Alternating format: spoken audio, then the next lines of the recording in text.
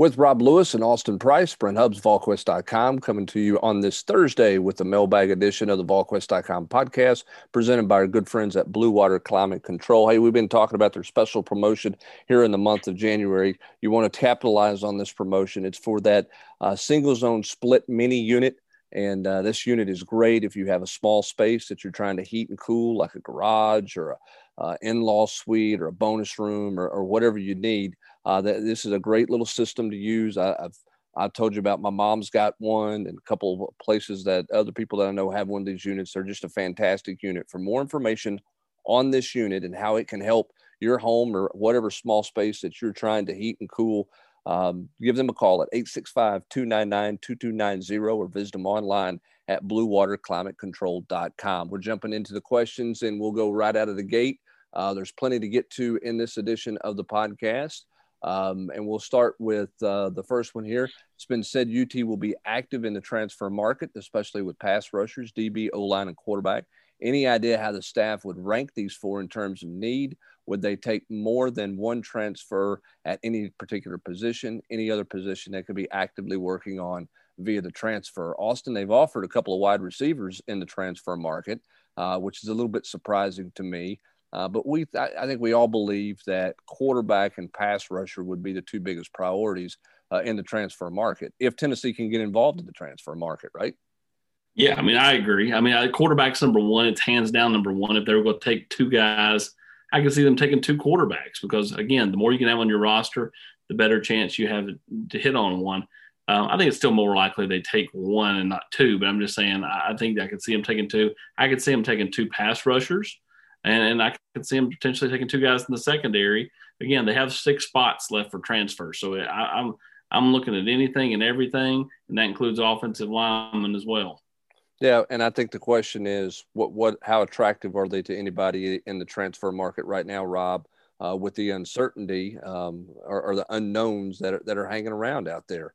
Not all of these kids who are in the transfer market are going to have decisions to made in the next 2 weeks, 2.5 weeks when classes start. But, a lot of these guys are making decisions, particularly the quarterbacks are making decisions, and Tennessee's probably having a hard time selling themselves right now with the uncertainty with where things are. I would think that was a vast understatement that they're having a hard time with that. I mean, how can you sell it? Yeah, I don't know. I mean, I have a conversation with them, but I don't know. I think it's very difficult to sell anything. I think it's very difficult to sell a potential staff member. I think it's certainly difficult to sell in recruiting, and I think it's difficult in the transfer market as well for Jeremy Pruitt and Tennessee at this point. Speaking of that, we've got several questions about the status of where things are right now. And this question is from Deshaun13. As Tennessee is incompetent as they seem, coaching hires, ADs that screw up searches, university presidents, and investigations that leak, and does getting football right help, or is this just what this school is? I mean, the fact of the matter is they haven't gotten it right in 10 years. And they've had a hard time. And that's the bottom line. I think when you look at the resumes, Rob, the best coach that they hired was Lane Kiffin. He wasn't necessarily the best fit for Tennessee, and obviously he only stayed here 1 year. But in terms of what, production on the field, Lane Kiffin's probably been the most successful guy out there. But they've had a hard time, getting people and getting continuity in place and getting people rowing in the right direction. And rowing in the right direction doesn't just mean spending a bunch of money, that's getting everybody on board with things. And some of it's little things and some of it's, bigger things in terms of what a student athlete needs and that type of stuff. It's just not been good for Tennessee. There's no other way to slice it. No, and I'd be interested to see, whether if the change is made now or later, whatever, what kind of an impact it will have, because Donde Plowman, I mean, I think she's pretty competent and she's, interested in athletics. And I just think administratively behind the scenes, not just the athletic director, but, from everything from boosters to, university presidents. I mean, I think there's been so much upheaval and inconsistency there. I think when you're talking about a hire of this magnitude, like you said, rowing in the right direction. I mean, you've got to have that. And, I mean, Tennessee's made one good hire in a revenue producing sport in the last decade. And that's the old guy coaching basketball right now. Yep, I agree with that. All right, AP UT Sportsman 16 wants to know which has been more challenging to cover, this limbo investigation situation with Jeremy Pruitt or John Currie's coaching search? Also, how badly do you want all this to be over?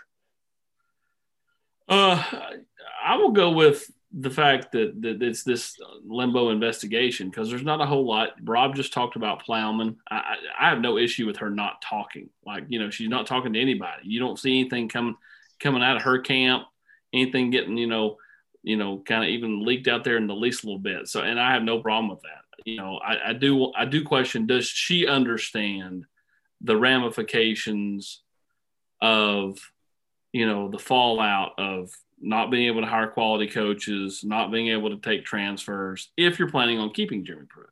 And again, until the change is made, he's Tennessee's football coach. So, in my mind, again, I get the going through the investigation, but I just feel like that being stuck in limbo is not doing anybody any good. So, I'm more than ready for it to be. I'm more than ready just to kind of have a direction. You know what I mean?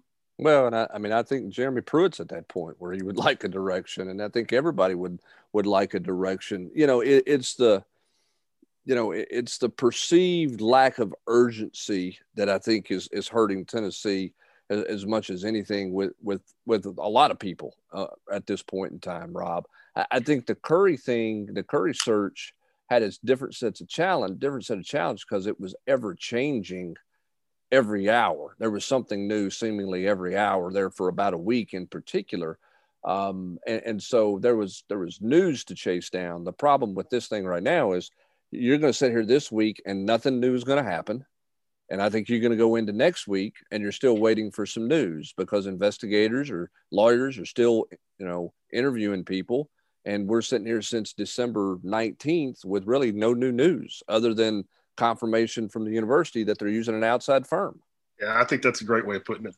The perceived lack of urgency. Now, there may be some urgency on the inside, but it's difficult to detect that. And with the Currie coaching search, at least you had, some tangible rumors to chase down. The Mike Gundy thing, and obviously the Schiano deal. There was at least something that real as opposed to just this never-ending torrent of rumors that have you have no idea if they're credible or not that you hear going on with this thing. All right, let's go to S. Pitval. He wants to know other schools seem to be able to keep their stuff in-house and not let fans and media know about it and create uncertainty and speculation. A good example of this is Florida with their investigation, which was recently done. Why does Tennessee continually shoot itself in the proverbial foot by letting things leak and create negativity around their program? Big-time programs don't operate like Tennessee has in recent years. That's a good question. I can't. I don't know why that's the case. At the end of the day, people got their hands on this and went with it, and I get it. And but at the end of the day, also, other schools have been able to keep it in house and get things done in a more, not even timely manner, because Florida, I guess, had been going over for a year, but more in an in-house manner. So I can't really give you a good answer on that. Can you, Brent?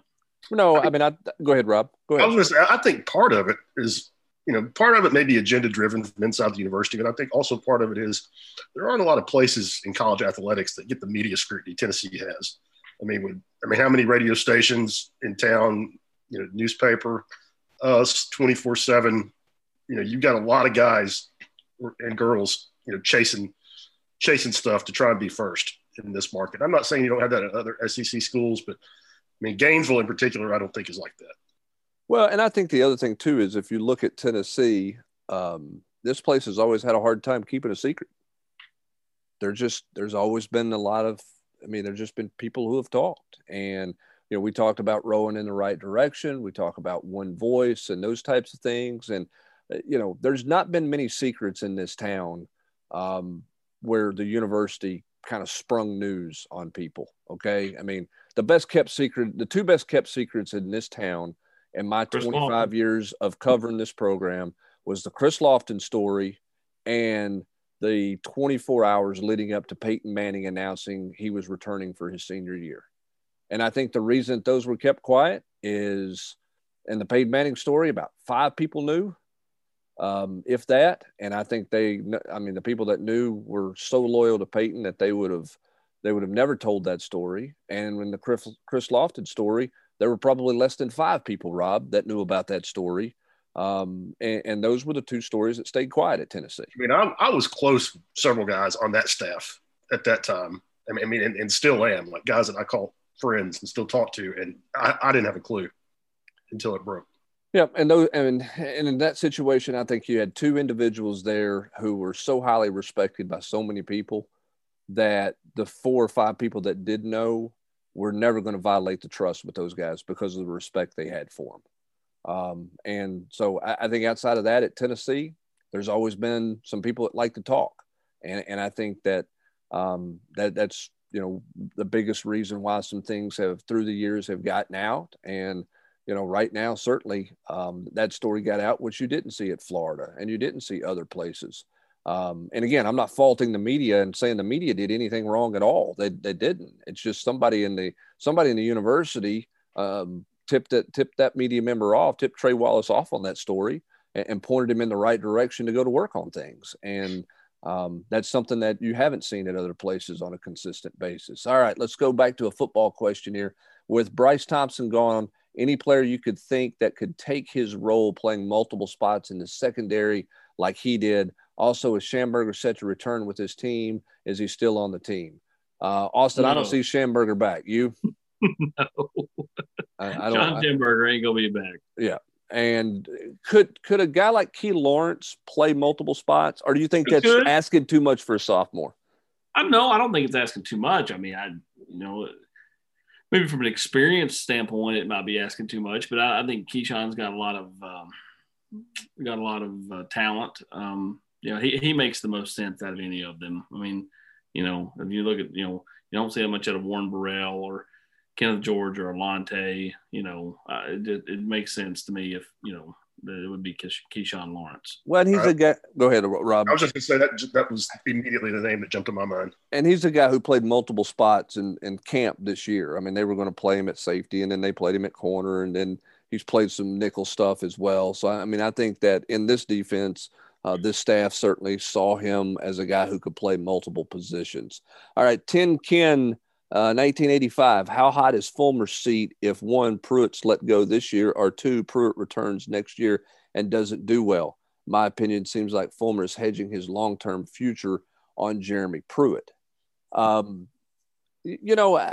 think Coach Fulmer's probably in conversations with the chancellor and probably in conversations with things, and probably has a pretty good, more of an idea of what's going on in this investigation than maybe it was perceived to be by some a couple of weeks ago. How long does Coach Fulmer want to do this job? I don't know where that's at. He's taken criticism, and I think some justified criticism, for giving the extension at the time that he gave the extension. And I think the bigger thing with Coach Fulmer is not just going to be with Jeremy Pruitt's success or not success if he's back, but also the overall athletic department. Where are they financially? How is that managed? And those type of things. I don't think, Rob, that anybody wants to fire this guy twice, right? I mean, I don't think that. Now, could somebody try to persuade him to go and retire and step aside and kind of land the plane softly if there's a desire to have a change there? Maybe, but I have a hard time seeing this Hall of Fame coach who's given his life to Tennessee being sent packing twice. I mean, I don't think there'll be a public firing, and I'm not saying he's tied to Jeremy, but I think it's going to be hard. I mean, how old is Philip? What, 73? He's going to be 74. He's in his early 70s. I mean, I just don't think that. I mean, that's what I think. The age is the biggest thing, and I think because of that, don't want to say this as a conspiracy theory or anything. If the decision was made to move on, I think it would be arranged in such a way that he's able to gracefully ride off into the sunset. And as it should be, in my opinion. Totally agree. 100%. That's my opinion. All right. I Heart Vols wants to know, Austin, take us behind the curtain of how an SEC staff puts together a recruiting class. How much do they depend on huddle film and things like the rivals rankings. How do they make contact? Do they contact the high school coach first? Does the high school or does the head coach make the call or an assistant take the call? Once a kid shows interest, how often is the staff calling him? Camps, visits, et cetera, et cetera. Anything you can share on this process would be much appreciated. Fascinating question. We could probably do a 30-minute podcast on, but we'll answer this one in the mailbag. And that's what we're going to do. So stay tuned for that coming up in the coming days. Hey, listen. At this point, we're trying to produce content with in this kind of limbo in land. This Groundhog Day that we're going through. They watch huddle film, and ultimately they try to get these kids on campus as soon as they can. So their goal in a lot of ways, let's say if COVID had not happened, Tennessee would have had a ton of 2022s on campus last year working out, and as many 2023s as they could get on campus working out at camp. That allows them to get their hands on them, kind of see what they look like, see how they move, see if they've got stiff ankles or bad bone density. Bad bone. My favorite is the bad bone density. Again, are you walking up and smacking them in the leg with a hammer and seeing what they're, how it jumps out or not? I mean, I've never understood that one. But I mean, a lot of that is started by the head coach by the assistant coach, as far as like how the contact goes, and then the head coach as well. So I mean, like everything is different. Like Jimmy Pruitt's a very hands-on recruiter, whereas like at Alabama, Ty Simpson's got to schedule a 6:40 phone call for 10 minutes for the president of the SEC. So, I mean, like, it's just a different feel, at Georgia, same thing. I mean, Kirby's a little more like Jeremy, like as far as they're not scheduling calls, but I think part of that is the fact that Nick doesn't even have a cell phone, so I mean, like, just different things, but like they watch a lot of huddle film, but ultimately they will only get the kids on campus. This past year, you're having to really trust your eyes, and then think about it. I mean, like you go into a year, Tennessee, Tennessee did not sign, Colby Smith, and I think part of the thing that hurt Colby Smith was the fact that he didn't have a senior year. There was no senior film, so then you're watching a kid that's extremely raw on junior film that you really would love to have seen in camp or would love to have seen play his senior year, and you didn't have that. So, I think when you start weighing like whether you take the kid or not, is it smarter to try to go into the transfer market and take a tackle from a place, or take a chance on a kid that has not played in over 12 months, and even when he played then was extremely raw. And I would chime in that they don't consult the rivals rankings at all. No, here's where the rankings come into play, I think, for schools, not just Tennessee, all of them. They only care really about the rankings when a kid's committing and how it looks, They don't use it as an evaluation. Yeah, they don't use it as an evaluation at all. But don't make no mistake. All schools, not just the Vols, all schools want their kids to be ranked as high as they can, especially when they commit or get close to signing day. Because every signing day press release from the sports information department includes their rankings. Yeah. Well, and there's an athletic director who used to be a head coach who wears a power tee, who asked me one time years ago, hey, if we sign this particular linebacker from down in Florida, where would that take our team ranking to? Because that's, but then the next year they didn't sign as highly acclaimed class, and the rankings were done by guys in a barbershop that didn't know anything about rankings. So a lot of times the rankings part is, as you mentioned, is to fit their narrative. By the way, Nick Saban may not have a cell phone call. He probably wishes his daughter didn't have a cell phone as well. But let me ask you this question about visits. It's a dead period right now, and it's been dead for nearly a year, and it's not supposed to open back up till April. At the earliest. Austin, we were talking about this off the podcast, and it brought me into this question because you made a point to me I thought was pretty fascinating.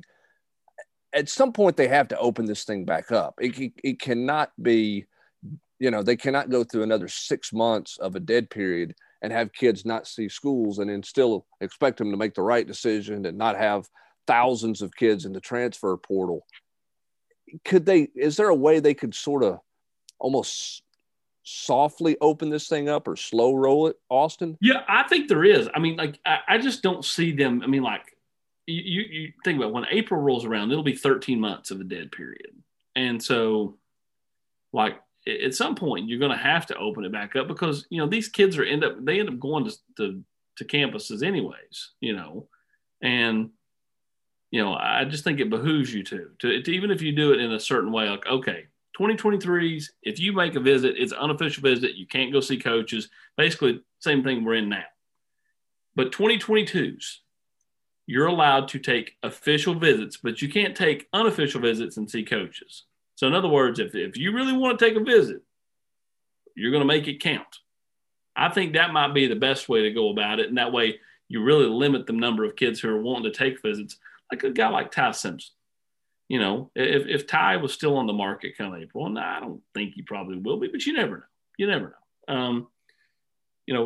If he waited till then to take visits, I think he's a perfect candidate as a quarterback to take April official visits, to schools. So, I think that there's a way to do it that still protects the student athlete, but also helps the student athlete. And think about these kids that, Tyon Evans signed here. He's never been to Knoxville. Someone's, there's plenty of those instances out there from this past recruiting class. And that's just rough. That's rough on the kids. The Meshack kid on the basketball side, the Meshack kid is from California. He's never, he didn't take a visit here. But don't you think, Rob, that it's at some point we have to get to a point where they say, whether it's on a limited scale, that, hey, you can have an official visit weekend, but you can't bring in more than 3 kids or 5 kids at a time or whatever. I mean, don't they have to open this thing? That's another great idea. Wait a minute. You're saying no, Rob? They don't have to open this thing up? September? Well, I think. Wow. That's interesting. We'll see. I think in the grand scheme of things, man, that's a pretty small, having kids take visits at, a minuscule portion of the population be able to take, visits doesn't stack up as a big much when you look at the big picture of this pandemic. And you guys know, I'm not a COVID freak out guy either. Well, here's how I look at it. If you can have fans in the stands, there ain't no reason why because the kids can come unofficially. So there's no reason to me why kids can't come and take visits, and you'll never convince me otherwise. I just like I don't disagree with you as far as the reality. I just think the NCAA errs on the side of caution because of public perception, and until the vaccine is really widely distributed, I don't think it opens back up. We'll see what happens. That's a long time, but I see your point. You're right. They're err to the side of caution. We'll see if something changes there. And they open that back up. But it's a difficult time for those kids. I blame Rob if not. They've listened to this podcast. I really hope that's not the case. I'm pessimistic about it. All right, let's go to Z-Rob 23. If you were Jeremy Pruitt, what would your coaching staff look like next year? It would be defensively, it'd be Kevin Steele and Rodney Garner on the defensive side of the ball and matriculate out from there. Offensively, I don't know. Sean Payton, offensive coordinator, I think would be a good hire. Peyton Manning, quarterbacks coach. Stop, Rob. You're gonna get us in trouble. Jason Witten, tight ends coach. You're going to get us in trouble with the general's quarters, Rob. And at this point, I'm just trying to make sure my Social Security number is not put on there before it's all said and done. Ken ECG wants to know, of the players currently in the portal, do you expect any to return due to not being picked up by another school? And who do you think they're upset about? I mean, maybe they take Austin Pope.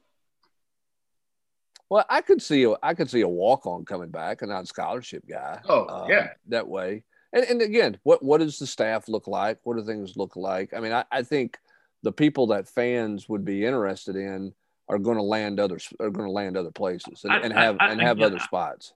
I don't get the and I ain't gonna say names because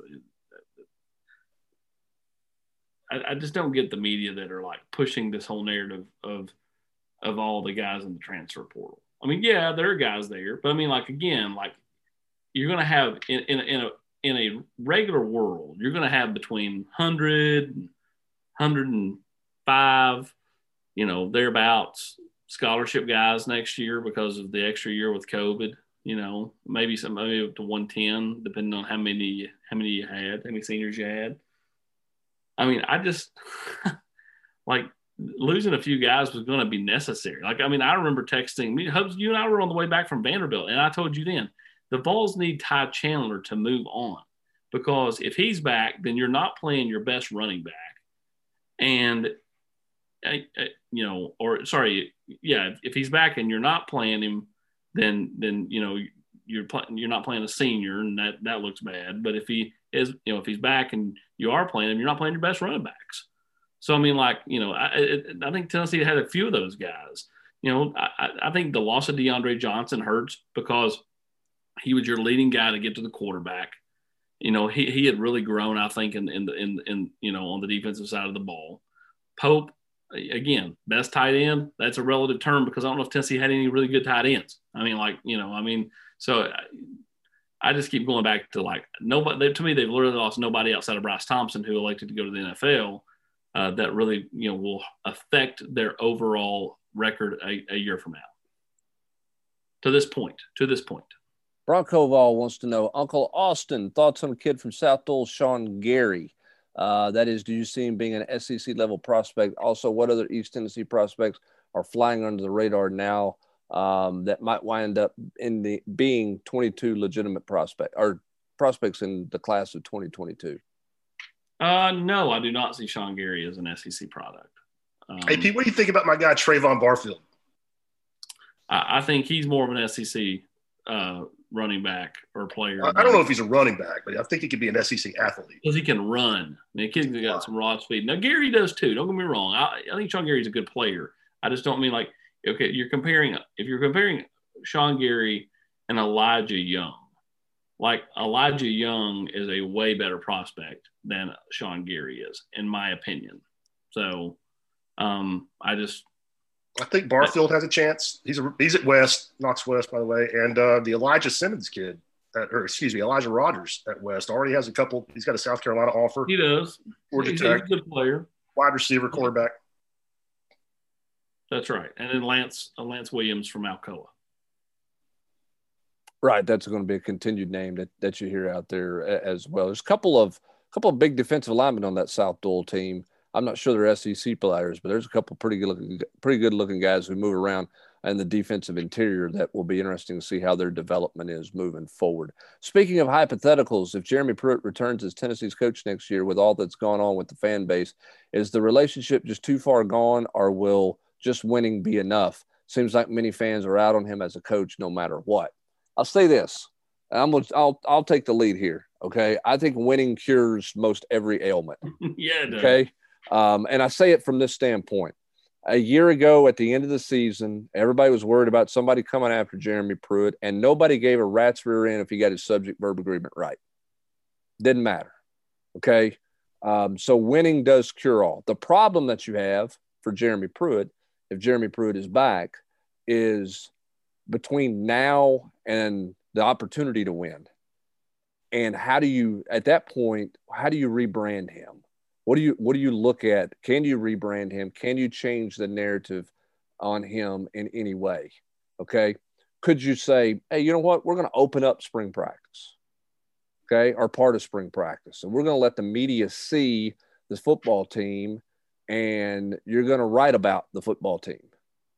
Okay. And let that happen that way if things are open back up, to where focus is more on the team and the product out there than it is about breaking down every word that's said in a post-practice press conference. If you can have interaction with fans, do you do a legitimate spring opportunity where people can meet Jeremy Pruitt and get autographs during spring practice? I think the challenge with trying to get the fans back is between now and playing a football game if Jeremy Pruitt's the football coach. Yeah, I mean, I think you're right. I think that those are all things you could do to make people feel like they're a part of the program. When you think about the basketball program, you go back, not necessarily this year because it's different, but you go back to the Grant Admiral year, everybody felt like they knew those kids. the peanut butter and jelly and all that stuff. Everybody felt like they knew him. And, that's what I keep going back to is like, you've got to sell your program. And that's on Tennessee. I mean, like, at the end of the day, they don't let a whole lot of access happen. That just doesn't happen anymore. I mean, like, that's not a knock. That just kind of is what it is. But like, to me, if you want to sell your program, you've got to open up the doors a little bit. Problem is COVID's probably going to, you're going to Rob saying September. If they ain't allowing recruits to come till September, they ain't letting us roll over for spring practice. At least I'll say basketball's way different, and it is a lot less. Well, from a fundamental aspect, helmets.